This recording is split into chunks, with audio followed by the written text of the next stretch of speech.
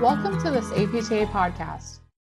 Defining Moment spotlights a particular moment, incident, or case that led the writer to a career in physical therapy or confirmed why he or she became a physical therapist or physical therapist assistant. This is the account, in his own words and voice, of physical therapist Rominato Legaspi, who works for Fox Rehabilitation, an outpatient therapy company. He's a board-certified clinical specialist in geriatric physical therapy and is pursuing his second board certification in orthopedic physical therapy. In the summer of 2018, I received a call from the director of Fox Rehabilitation. She asked me if I could squeeze a new patient into my schedule during the week. At first, I was reluctant to add a new case to my burgeoning caseload. For one thing, it was a home visit, and the patient lived at a considerable distance from my facility. But an even bigger reason was that around this time, I had begun to consider leaving the physical therapy profession. I had been feeling dissatisfied, especially with regard to burdensome documentation. I was pounding out notes on my computer instead of spending more time treating my patients during sessions and analyzing my techniques or treatment strategies to see how successful I was being at helping my patients meet their goals.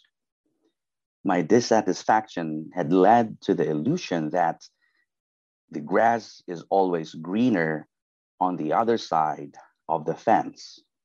I was imagining myself treading a new and wonderful career path, even envisioning serving my church as a married deacon. Perhaps fate, if there is such a thing, must have drawn me away from that illusion and led me to see this new patient. Whatever it was that prompted me, off I went.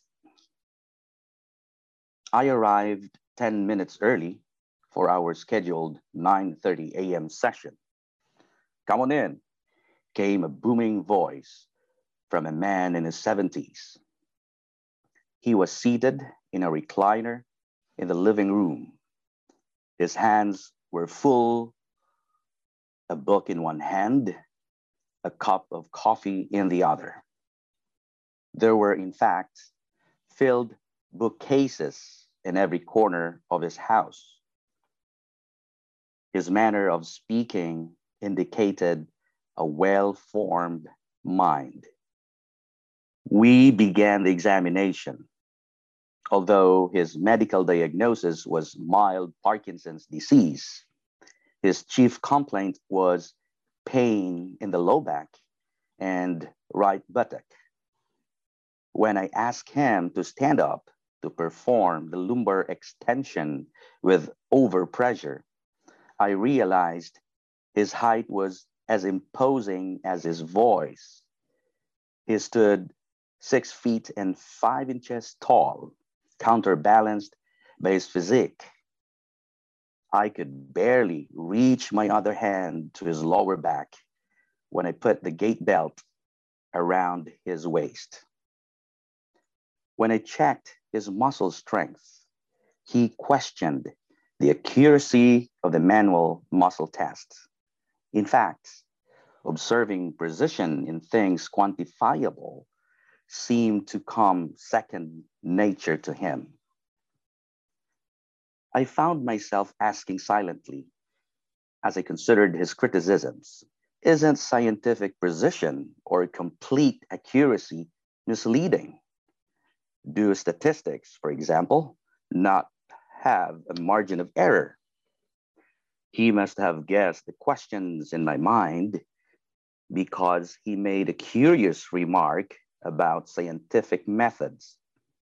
He said that science's obsession with measurements and combination of numerical data regarding any object is inadequate to formulate a conclusion.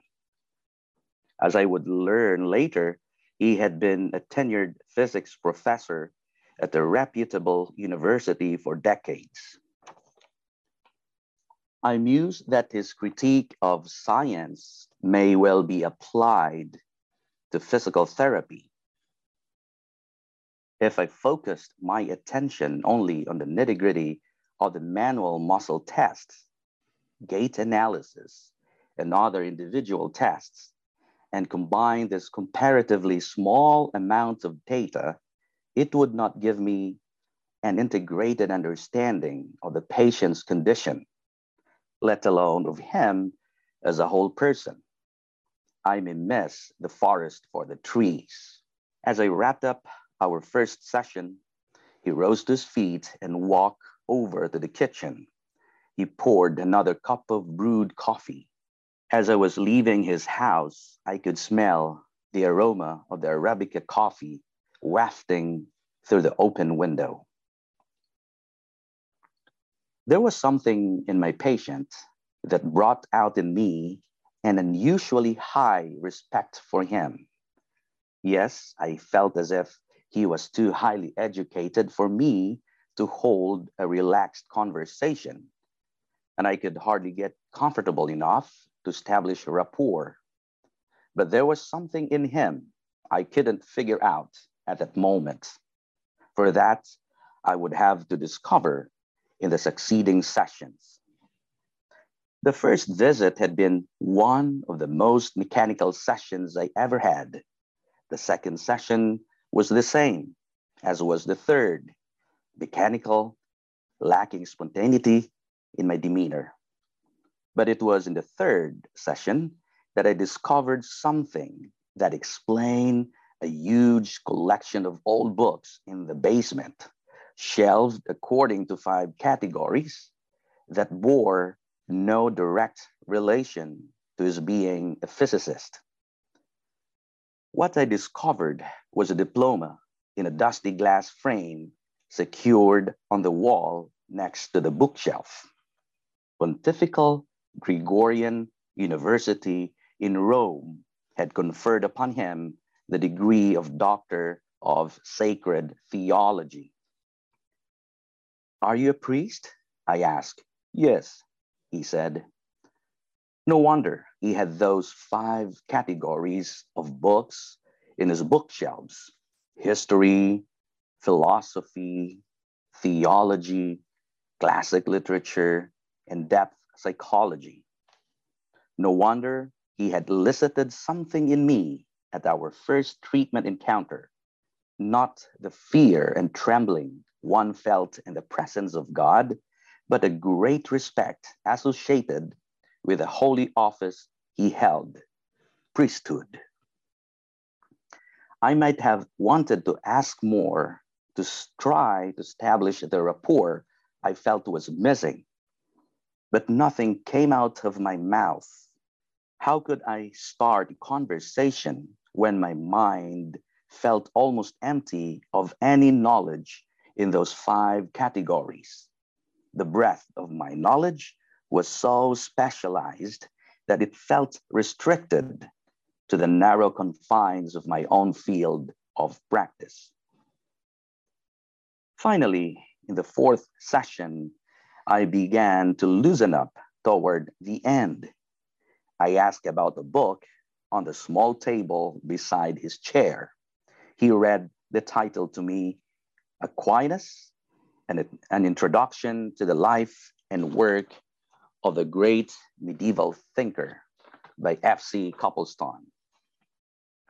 I asked who Thomas Aquinas was. He answered that Aquinas was a philosopher and theologian. He then went on to talk about Aquinas' philosophy.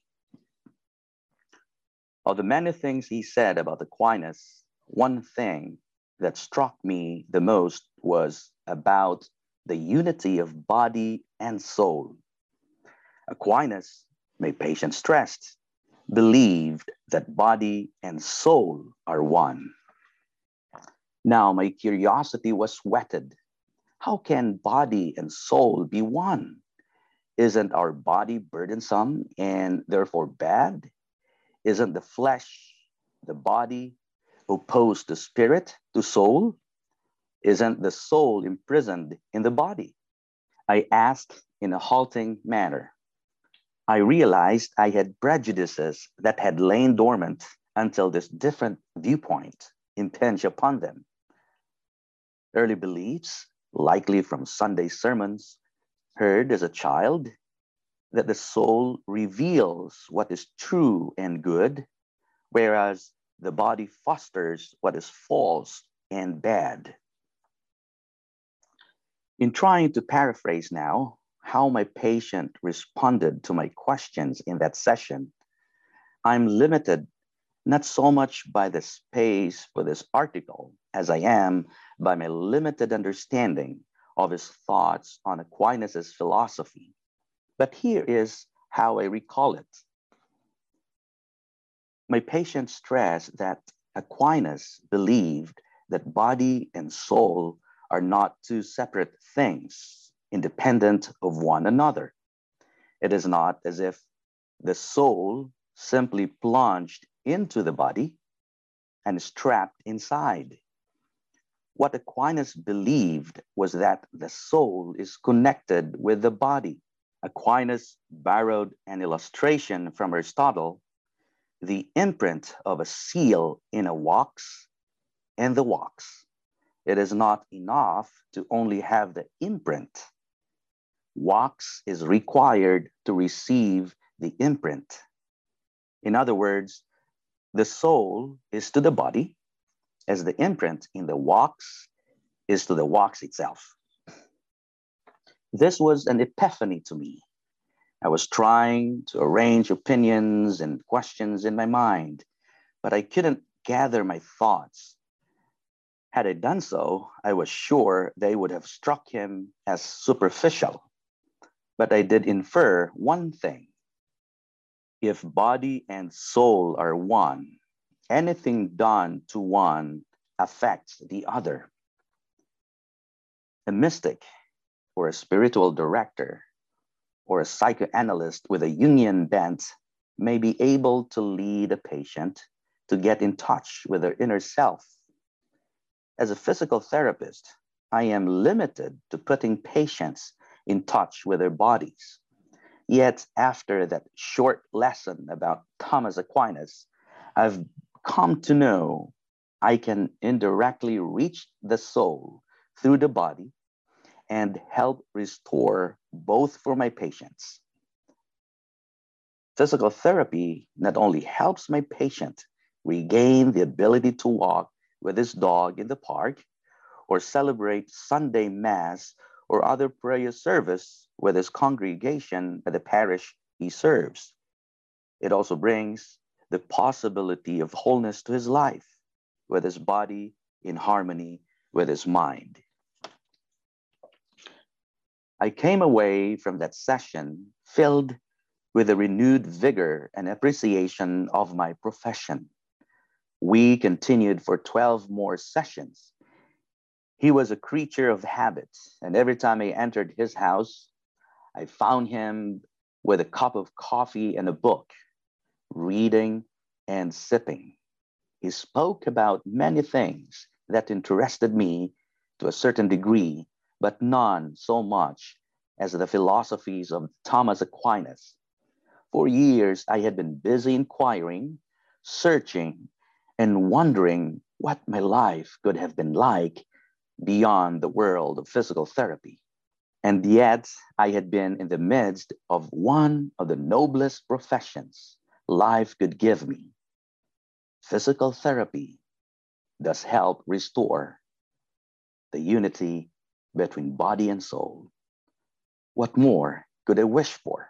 You can find more APTA podcasts like this one on Apple Podcasts, Google Play, and Spotify, or by visiting apta.org/podcasts. Thanks for listening.